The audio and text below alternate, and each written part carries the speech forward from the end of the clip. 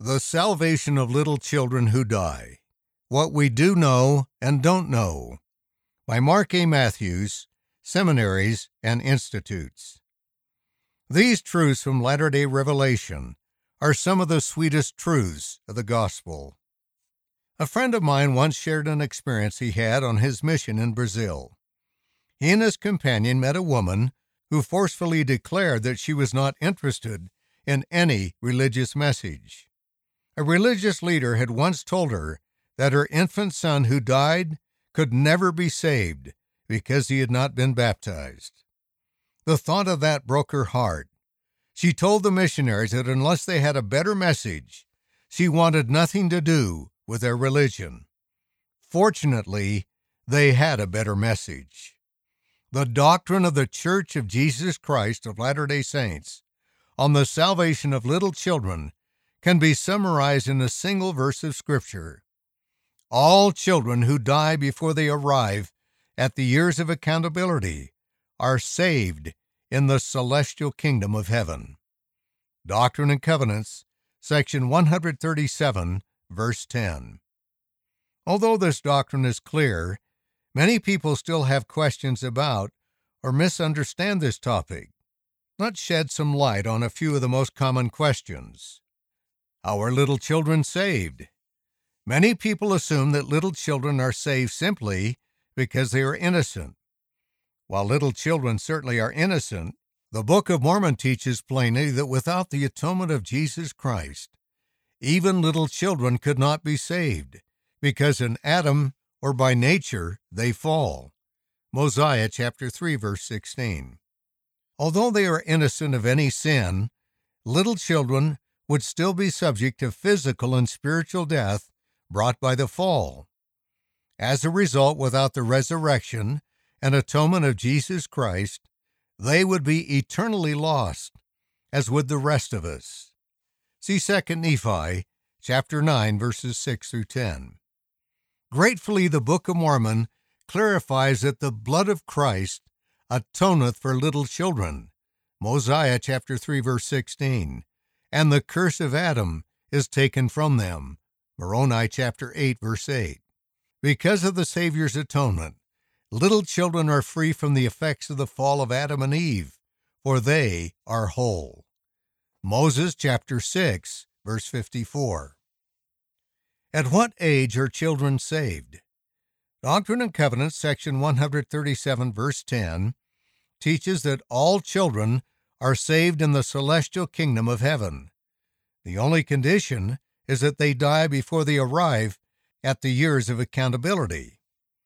Elder Bruce R. McConkie, 1915 through 1985, of the Quorum of the 12 Apostles, explained, accountability does not burst full bloom upon a child at any given moment in his life. Children become accountable gradually over a number of years. Becoming accountable is a process. There comes a time, however, when accountability is real and actual, and sin is attributed in the lives of those who develop normally. It is 8 years of age, the age of baptism. In other words, accountability develops within children all along, but at 8 years old, they are sufficiently accountable to be baptized and are therefore sufficiently accountable for their own sins. As any parent knows, however, this does not mean children are incapable of doing something they know is wrong. What it does mean is that they are not yet sufficiently responsible for these wrong choices. Children have what might appropriately be called a grace period, when they are not responsible for their wrongdoings as they learn and grow into accountability. If they should die in that time, then they are saved by the grace of Christ without baptism or any other effort on their part. See Moroni, chapter 8. What will little children be like when they are resurrected? President Joseph F. Smith, 1838 through 1918, lost many children to early deaths. He was comforted by the doctrine that little children would be resurrected as little children and raised to maturity by their righteous parents after the resurrection. President Smith once shared the following: Joseph Smith taught the doctrine that the infant child that was laid away in death would come up in the resurrection as a child. And pointing to the mother of a lifeless child, he said to her, "You will have the joy, the pleasure, and satisfaction of nurturing this child after its resurrection until it reaches the full stature of its spirit." There is restitution, there is growth, there is development after the resurrection from death. I love this truth. It speaks volumes of happiness, of joy, and gratitude to my soul. Thank the Lord, He has revealed these principles to us. Not only will little children reach full maturity, they will also reach full exaltation. Abinadi taught that little children also have eternal life. Mosiah chapter 15, verse 25. The prophet Joseph Smith taught that you shall have your children, for they shall have eternal life, for their debt is paid.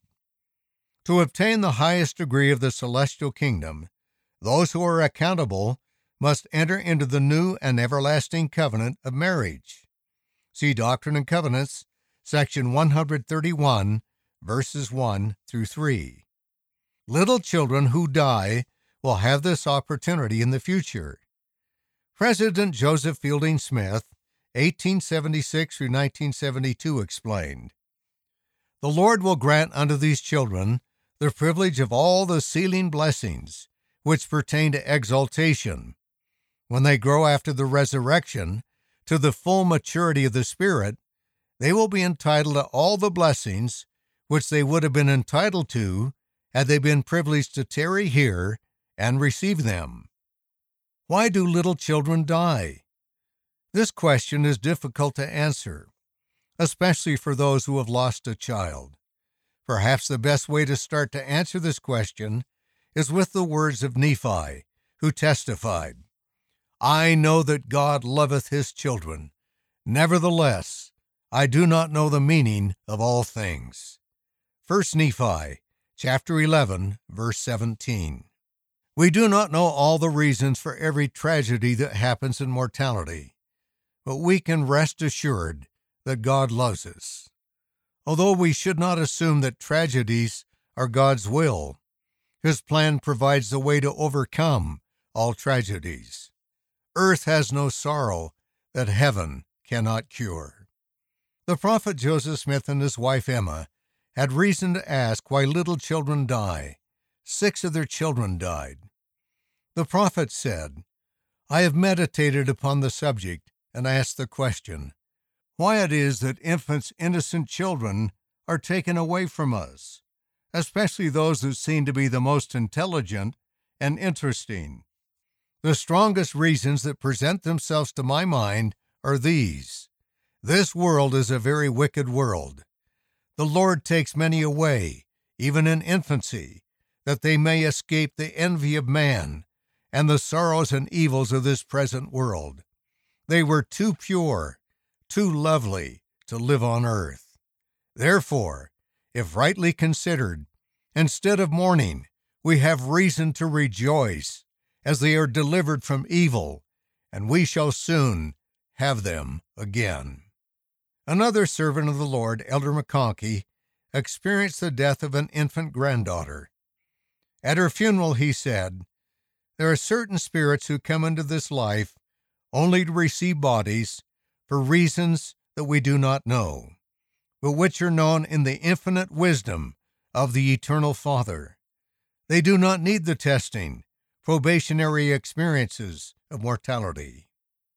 No blessing will be withheld.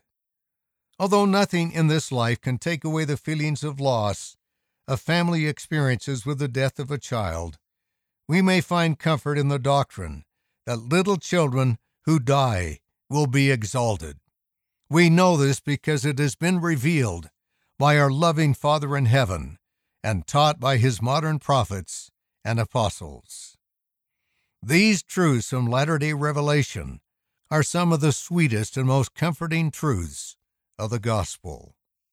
End of the article, The Salvation of Little Children Who Die, What We Do and Don't Know, by Mark A. Matthews, Seminaries and Institutes. Read by David Shaw.